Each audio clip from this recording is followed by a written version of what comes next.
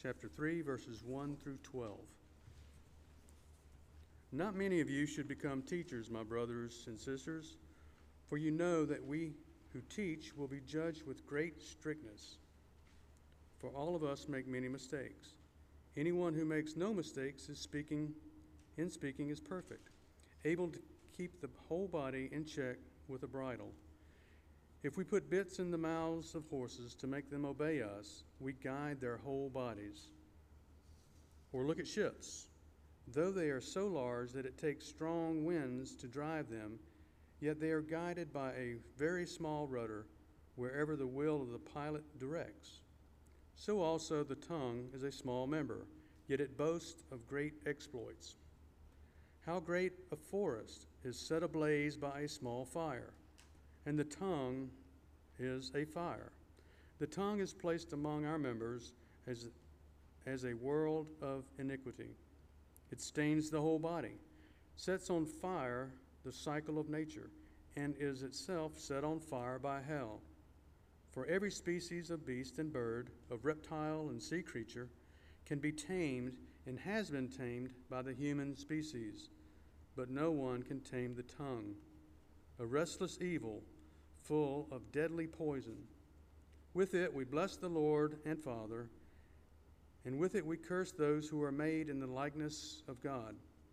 From the same mouth come blessing and cursing. My brothers and sisters, this ought not to be so. Does a spring pour forth from the same opening both fresh and brackish water? Can a fig tree, my brothers and sisters, yield olives, or a grapevine figs?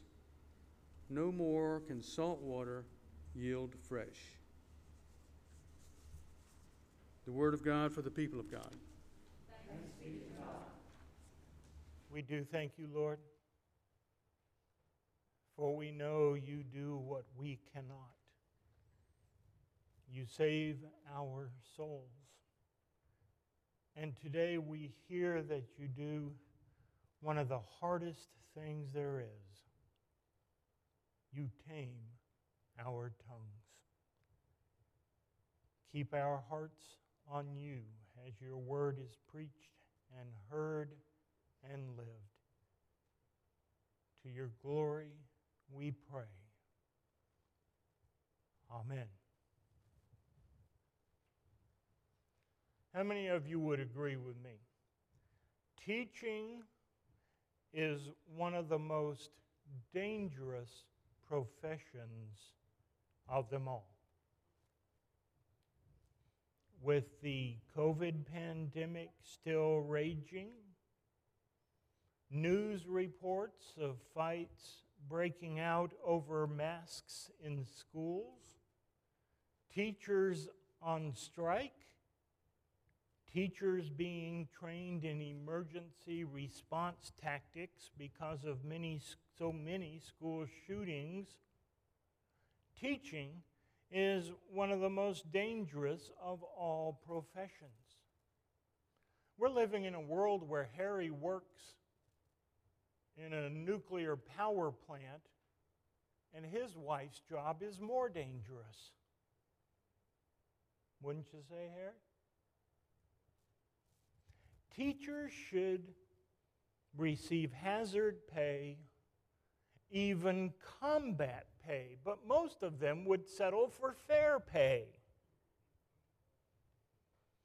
What you may not know is that teaching was dangerous long before any pandemic ever broke out.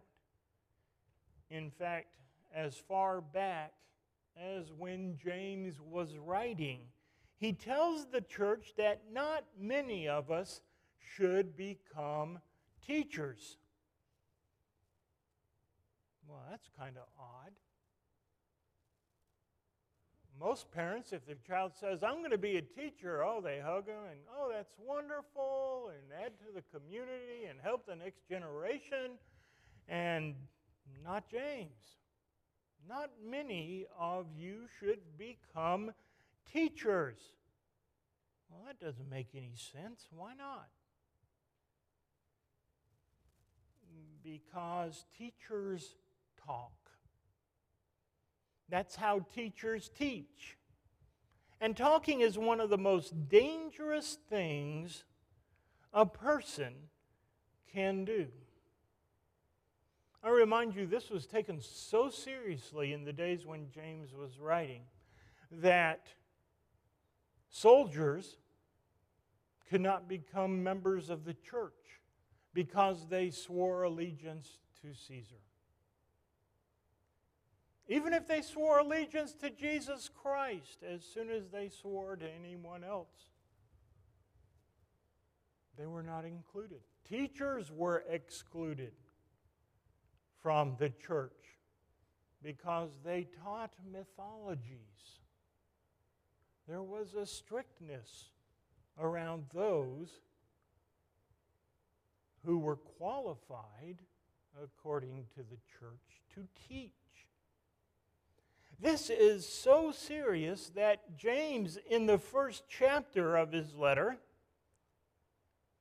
tells us that whether or not we bridle our tongues is nothing less than a test which determines whether our religion has value or not.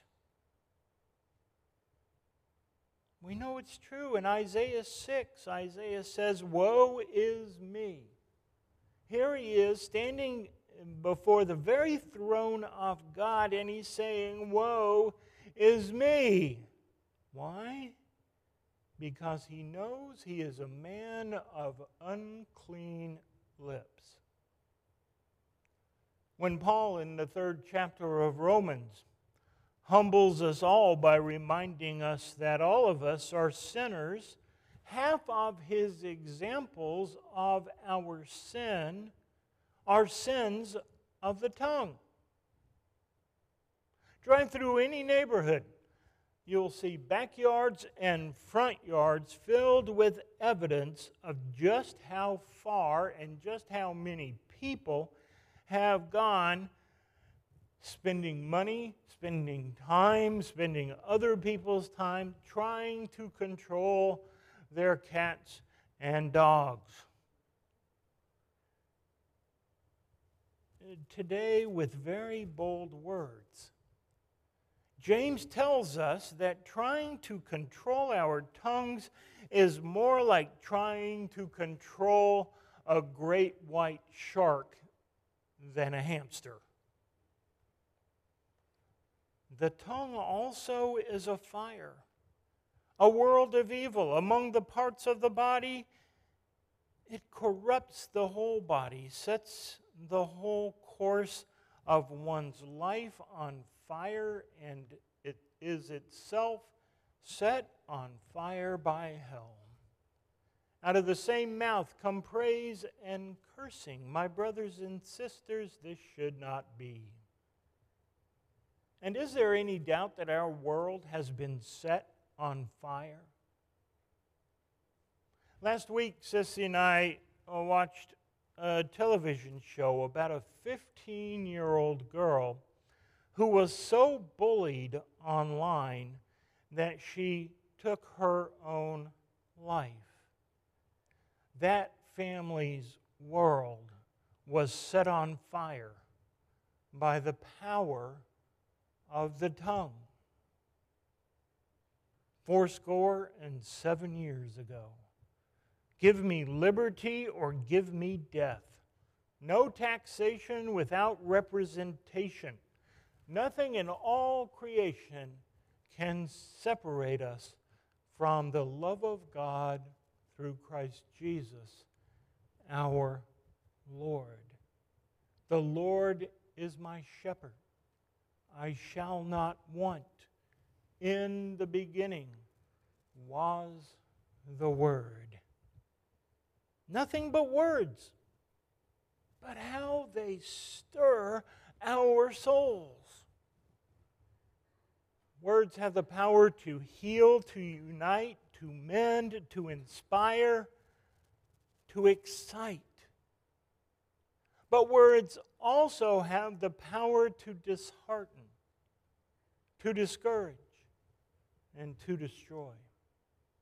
One pastor spoke James's truth this way: the tongue is a great paradox. It is the producer of all our praise and the maker of all our malice. We both love and hate with the tongue.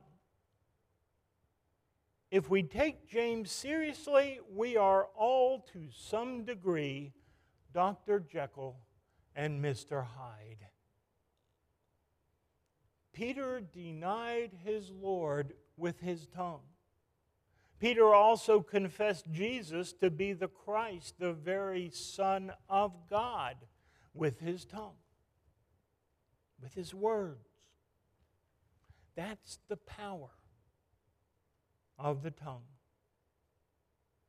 There is a Japanese proverb that says, "The tongue is but 3 inches long, yet it can kill a man 6 feet tall."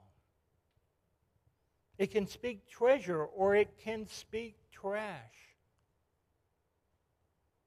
We know the saying, loose lips sink ships, but they also sink reputations and businesses and relationships and self-esteem and lives.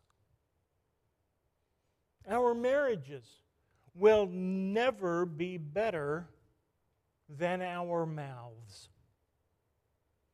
Fill a marriage with trash, and guess what you're going to get? But fill a marriage with treasure.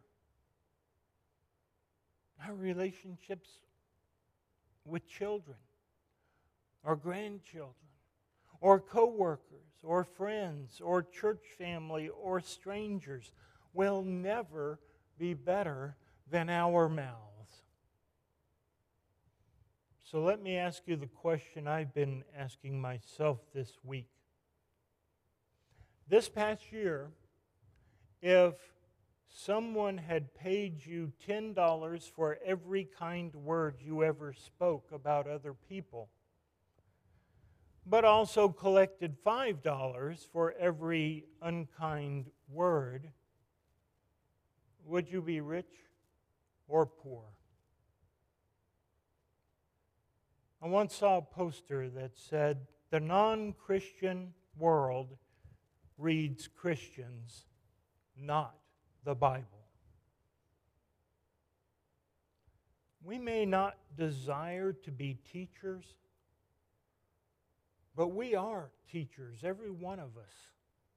We may not want to be role models, but we are actually something even more.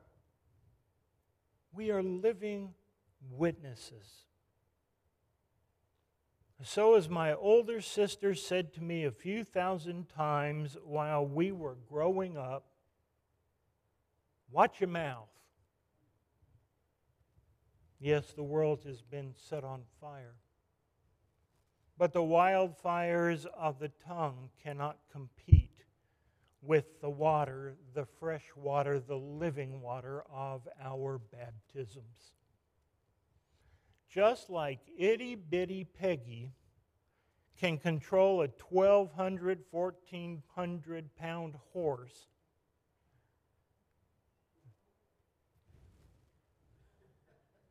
yeah, get that image in your head for a minute. Just like that, the tongue can control every part of our lives.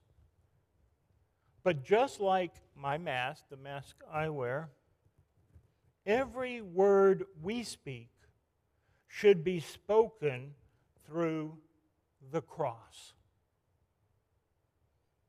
Thanks be to God.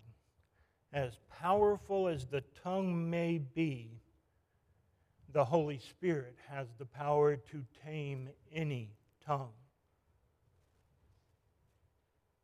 So don't try to fight your way through it.